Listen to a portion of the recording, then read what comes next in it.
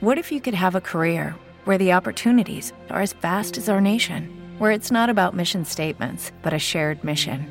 At U.S. Customs and Border Protection, we go beyond to protect more than borders. From ship to shore, air to ground, cities to local communities, CBP agents and officers are keeping people safe. Join U.S. Customs and Border Protection and go beyond for something far greater than yourself. Learn more at cbp.gov/careers.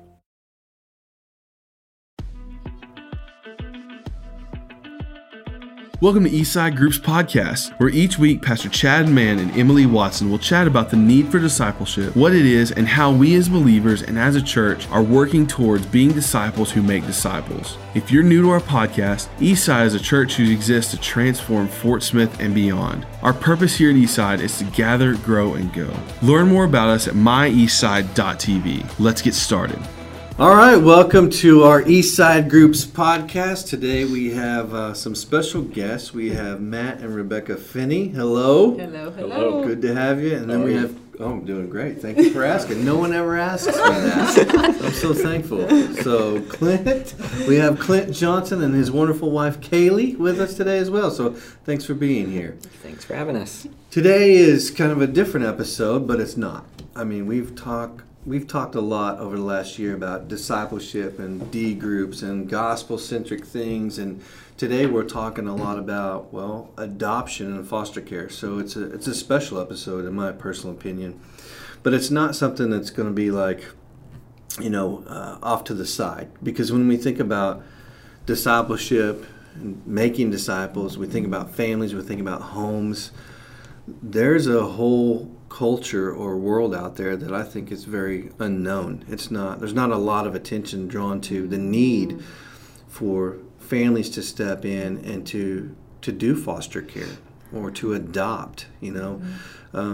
I was blown away several years ago by just the world that I began to see. It was like my eyes were opened and I was like, oh my gosh, this is happening right here in my hometown or my county or in my state. And so today I want us to just talk about, the kind of the gospel according to adoption and foster care. And so thanks for being here with us today.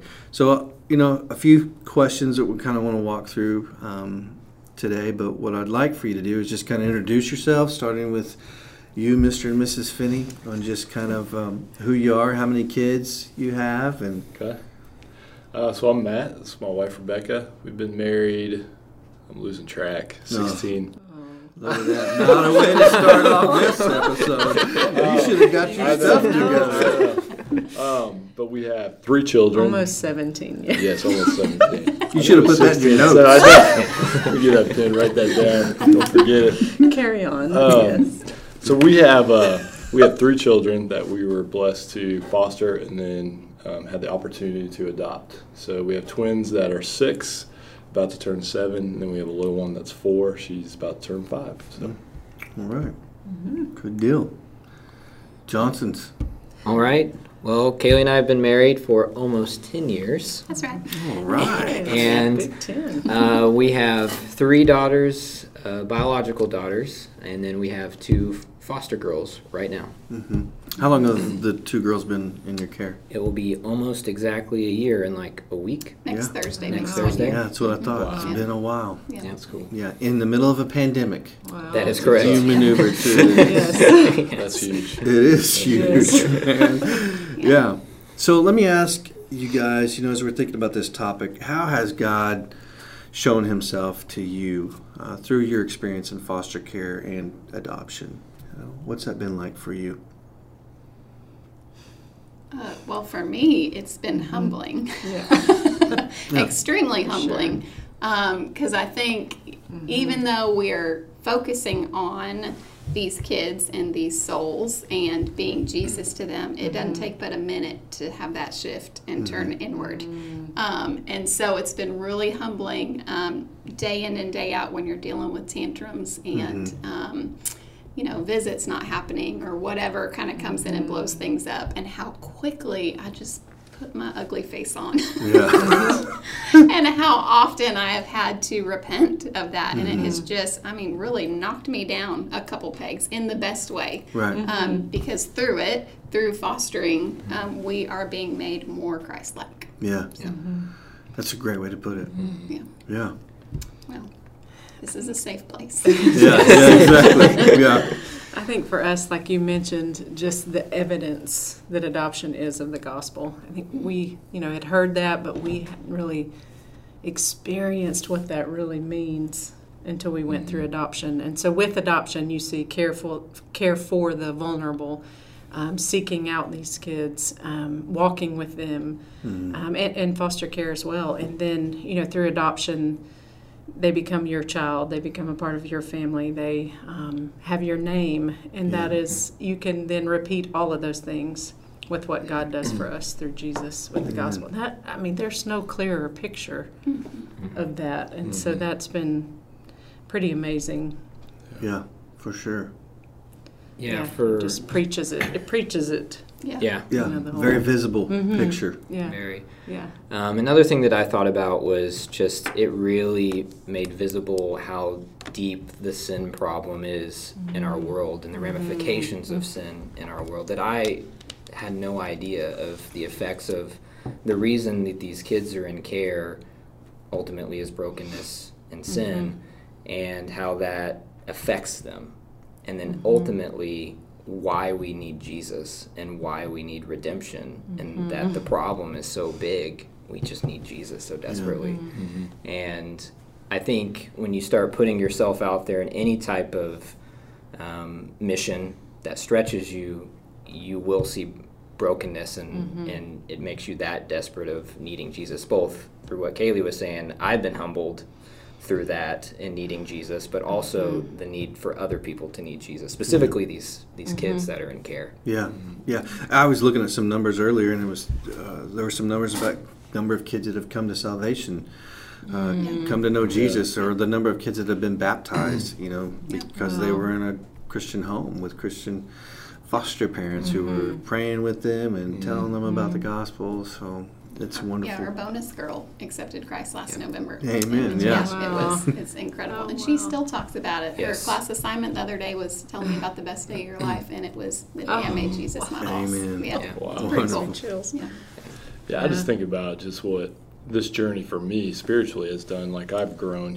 I've gotten to know Jesus more through this. So these kids have done almost so much more for me than I feel like, I could ever do for them. Yeah. So that's how it's been revealed to me. Yeah.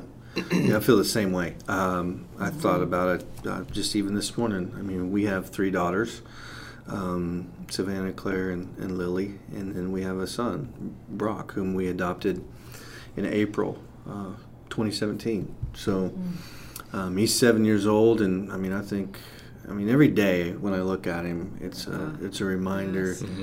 Well, he's my son. I look at him. He is my son. I can't picture him anywhere else or with anyone else. Yep. It's a real, It's a real feeling. It's a real position that we have as a father and son. Really is. But I also think about how he came into our lives and how God had given him to us. It's a powerful thing, because it's like what you said. I've learned so much about God's love for me through the experience of adopting our son. Like, God has blown me away. Just the questions he asks or the way he looks at me. I'm so thankful. It's sad. I don't want adoption to have to be. I don't want foster care to have to be. But it's kind of like what we talked about in our last episode with suffering, and Joel Tygreen was pulling out the truth of, if necessary, God will let these things happen or allow these things to happen to teach you. That everything, we're all in Christ's school. And so even in foster care and adoption, foster parents are growing and learning, So, God's in the business of heart change, and so these kids come from very broken places. But we often say to each other and try to be vocal about that as we tell our story, that who are we, that we get to raise these kids, you know, but yes, it's hard, and they have extra layers of care that are tough, and sometimes we sit in the fear of that a lot, but then, you know, we go back to the faithfulness of God, but, you know, it's been a gift of heart change and perspective change, and really puts you on mission for the gospel through it. Amen. So, next question, you know, what are some misconceptions about foster care or adoption, you know, that maybe you've had or others have had? I think there's a lot, Yeah, there's a whole, there's like 3 episodes for this, but... One that came to my mind was, I think, one, in Kaylee's and I's, is particularly in my family, nobody ever did foster care. And so I'm going in completely stereotyped, like understanding this, like that's how I view it. And I think one of those is you get this idea that like all foster families are just there for the check and it's just a place to stay and they're just feeding and housing the kids, when in reality that's not the truth. Most foster families are not doing that. They're actually investing in these children and even spiritually investing in them as well. And so I think that's, you know, the pay's not that good. Yeah, I don't understand anybody who would do it for that. Being a year in, I'm like, no, you need to raise the rate. It is not. It isn't. So I think that's one pretty big one that I think, because of probably a handful of bad situations or cases, it just really gets blown out of proportion of, you know, the foster families out there that are being faithful to the mission of foster care. I think there's this, you know, I call it the system out there, and you know, I've really come through this to really care for the workers that are in this every day. They have a tough job. They are surrounded by brokenness daily, and all day. And so I had a lot of feelings initially towards them, and I think that's kind of how God has shaped me a little bit. He is kind of my empathy for others has really come out in this, and so I really care for those workers in all facets, those case workers that are dealing with this, and so I think there's a perception about them, and I think it's, you know, they're very underappreciated, I think. Yeah. I think our stories give us the chance to, I don't know, maybe work through some of those misconceptions, because people are curious. You know, they're you kind of have a captive audience, and we've been asked some crazy questions. I have too. You know, before, but it, you know, hopefully then you tell your story to stir their heart. But I was thinking of one of the misconceptions. You know, you hear people say like, I couldn't do it, but I wrote something down just because I wanted to say this verbatim that I thought was so good. People don't want to do it because they don't want to get attached. I think that's one of the main things. But there's a guy, Jason Johnson, who has Thank you for bringing that name, Jason Johnson blog. Check that out. So good. So I wrote something down because I thought I want to say it how he said it. But he was talking about how the thought of kids not developing attachments is what should guide us, not us getting attached. But he said foster care is less about getting a child for your family and more about giving your family for a child, providing safety and hopeful healing. But the fear of letting them go, which really stems from not getting what we want, it prevents most people from saying yes. But he said we need to shift our thinking to what is truly devastating is a child not knowing our love, and I add, you know, and the gospel through that, rather than the child leaving. And Matt and I were talking about this, about changing our mindset. He said this, what our mindset needs to change from what I stand to lose to what a child might gain. And that just, that gets me very emotional. You know, and Matt and I, in our journeys, which were very hard with our kids, you know, we wanted to be a voice for them too. You know, there's a verse about being a voice for the fatherless, and I think all of that wraps up, you know, into what Jason is saying. Just being willing to step out, be an advocate, be a voice. Yeah, I mean, that's one thing I heard, because, you know, once we started doing foster care, in Siloam Springs. Man, God just grabbed a hold of my heart real fast on that. You know, I'd pushed on that. Amy was ready. Hey, we need to do this. Like, I don't know about that. We have 2 little girls in the house, you know. And my misconceptions of what are we going to bring into the house? I got to protect my 2 daughters. You know, I mean, that was always my, you know. So God just kind of broke that down as I happened to be, you know, leading our student ministry through a study of Galatians and Ephesians, where adoption as sons kept coming up and all this stuff. And I'm like, he does that too. Yeah, and so we opened up shortly after that study, and I remember just being on this, like, everyone in my church better be opening their homes. I didn't say it that way, but my heart was screaming it, you know, and I was just, I don't know, man. And I think that's a natural thing, you know. Our eyes are open and we see it, and we just need it. We want those kids in homes. But I remember talking to people about it, and they would say, "Yeah, I don't know. I just I don't get too attached. It would just be too hard for me to let those little guys come in and then to let them go." And my first response was, "You would be perfect," because that is exactly what they need. It's someone who will love them so much and become so attached to them that it's going to be hard to let them go. You know, that's the kind of love that those kids deserve, you know. And that goes back to what I was saying earlier about how quickly it becomes us focused again. You know, like, oh, I would get too attached. Well, this would be just super inconvenient, or how could I make this work? And bottom line is, if God's called you to this, He's going to provide what you need for it. And I'm not saying everybody's called to open their home. But when you view it, I think one of the biggest misconceptions for me is, yes, a lot of these kids have issues. They've been through a lot, but they're just kids. I mean, they're just kids. I mean, the first time we signed up, I thought, what are we going to do the first time a kid punches a hole in our wall? And I'm not saying that won't happen. That could happen. But that has been just opposite of our experience, especially, I mean, we have a 3-year-old bonus girl, and she's 3, and been through some trauma. But our 10-year-old is a people pleaser. I mean, through and through, we've never had any issues that way. And I would take it as far, this has not been our experience thus far, but to even consider bio parents. They're just people who need a savior, and they've messed up. That's and good that what you bring an that opportunity, to share with them through caring for their children. And that's another misconception, I think, is that we've got to rescue these kids from their biological parents. And there's some things where we do need to give them that home, and they don't need to go back because of horrible abuses and things. But the goal, I learned in foster care, the goal is, what's the word here? Reunification. Thank you, reunification. And so it was going to court and putting your arm around the bio mom and going, man, we're praying for you and we want this and for you, and, you know, hang in there, you know, do what you need to do, and, you know, trying to encourage her. And I remember just how much that was changing me, you know, because I was just like, you've screwed up so much.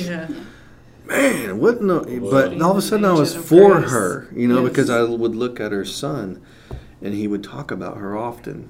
He didn't see the things maybe that others saw. And so I was just like, I want that. I wanted reunification all of a sudden, because to me that was a wonderful picture of the gospel too. It goes back to that, you know. Makes me think of that, though. It's the restoration piece. And thank you. Yes. Not that we're the mediator, but you think of, we can be a reflection of the mediator. You think about what Jesus stepped in and did for us, and then we can be a mediator of being that light for the gospel, for the birth parents. We would even pray, like, for the judges, for the social workers, that the gospel would just go forth even in the courtroom. And we may not see fruit right away, you know, but we don't know how God will use it. And that, is super exciting, brings hope. Yeah, amen. Mr. Finney, you've got some data. I put together some things, and then you walked in with your spreadsheet. Well, I'm going to go ahead and close this. You have to know about his spreadsheets. He is a spreadsheet So man. what are some numbers or some data concerning foster care adoption that you could share with us? Well, I know you got some too, so I don't want. We'll look at. We don't have time for mine. But, you know, I think this was the end of 2020 from the Arkansas Division of Children's and Family Services, kind of a report that they put out. And so I just looked at some reasons why kids enter into foster care. I think you just neglect, abuse, inadequate housing, kind of just poverty, food insecurity, those things. But something that stood out was how many kids are discharged from foster care. Where do they go? So about 40% are reunified, which is great, but we know it doesn't end there. And so I think there's a huge opportunity for the church to step in and support those families where those kids go back. It goes back to support those families, those parents that may be struggling, and continue to love on those children. And then about a third of those do go to adoption. And so there's a huge need for families in the church, in our communities, to step forward and decide to foster. There's also a huge need for the rest of the church to support those that do step forward and decide to foster. Yeah. They're equally important. You need that. And then just in this area alone, we moved to this area about 1.5 years ago from East Tennessee, and I was really surprised. We came from Knox County, and I think in that county there was maybe between 800 and 900 kids in foster care. In Knox County, I'm throwing out some rough numbers, but I know it's probably close to 400,000, 500,000 people. Just here in this area alone, Sebastian County has 800 kids. Were in foster care. So you think about the per capita, the number of people here versus a city like that. This is a huge area for Arkansas. Yeah. So locally for us as a church and a community, there's a huge need to step in. Yeah. And it is National Foster Care Awareness Month. Yeah. So it's important for us to not just take this month and highlight it, but to build a culture For sure. of care for the orphan. Because as we look at James 1:27 talking about pure and undefiled religion is this. It's almost like God's going, oh, you wanna know? Okay, well here it is. And really it's not just widows and orphans. There's all kinds of practical ways for us to live out the gospel. But this is one big way that we can do this as the church. It's imperative for us as believers to care for the widow and the orphan. There's no option here. Correct. And like you had mentioned earlier, maybe not every person's opening their home, but I don't know if it's Jason Johnson or someone always said, you can do something. That's right. You can do something. Yes. And to be honest, we can't stay open without support. We cannot do it without people helping us. So people bringing you meals, people praying for you, people just, hey, we're going to watch the kids while you just go take a nap if you want. Yes. Yeah. That sounds good. It's vital. Yeah. We don't have a lot of time. We got to get ready to close here. But what is one thing that you would say to someone who's considering? Maybe they're just they're thinking about it, but they're unsure. What is one thing that you could encourage them with as they're praying through the decision to either adopt or open up for foster care? What would be your one piece of encouragement or advice? I think I go back to what Kaylee said earlier. I was hesitant. I was similar to Chad, and there was two things that came to my mind was they're just kids. They're normal human being kids at the end of the day. And it's that helps. And whenever ours showed up on our door, it was like, oh, here's kids, And then the second thing is that while you need to have a commitment, I know one thing that I always came back to my mind is, and Kayla and I have always said this, is like we're committed to these kids, but that doesn't mean that it's a full-on you're opening your house for the rest of your lives, right? Like that you can be in a certain season of life where you can and you can't. So don't feel, and I think that's just kind of in the... You're making a difference even if it's just for a season. Correct. I really believe that. That's good. And so that stemmed some of those commitment fears for me was like, hey, we got to step out on faith and try something. But that doesn't mean you have to do it for 25, 30 years. Yeah. That's good stuff. I think it goes for me. It's just that faith. I would encourage people that really God is in control, and to fully rely. It is it's a sacrificial step, and so. Very sacrificial. And we were on different pages. I'll just say we were in the same book, but we were.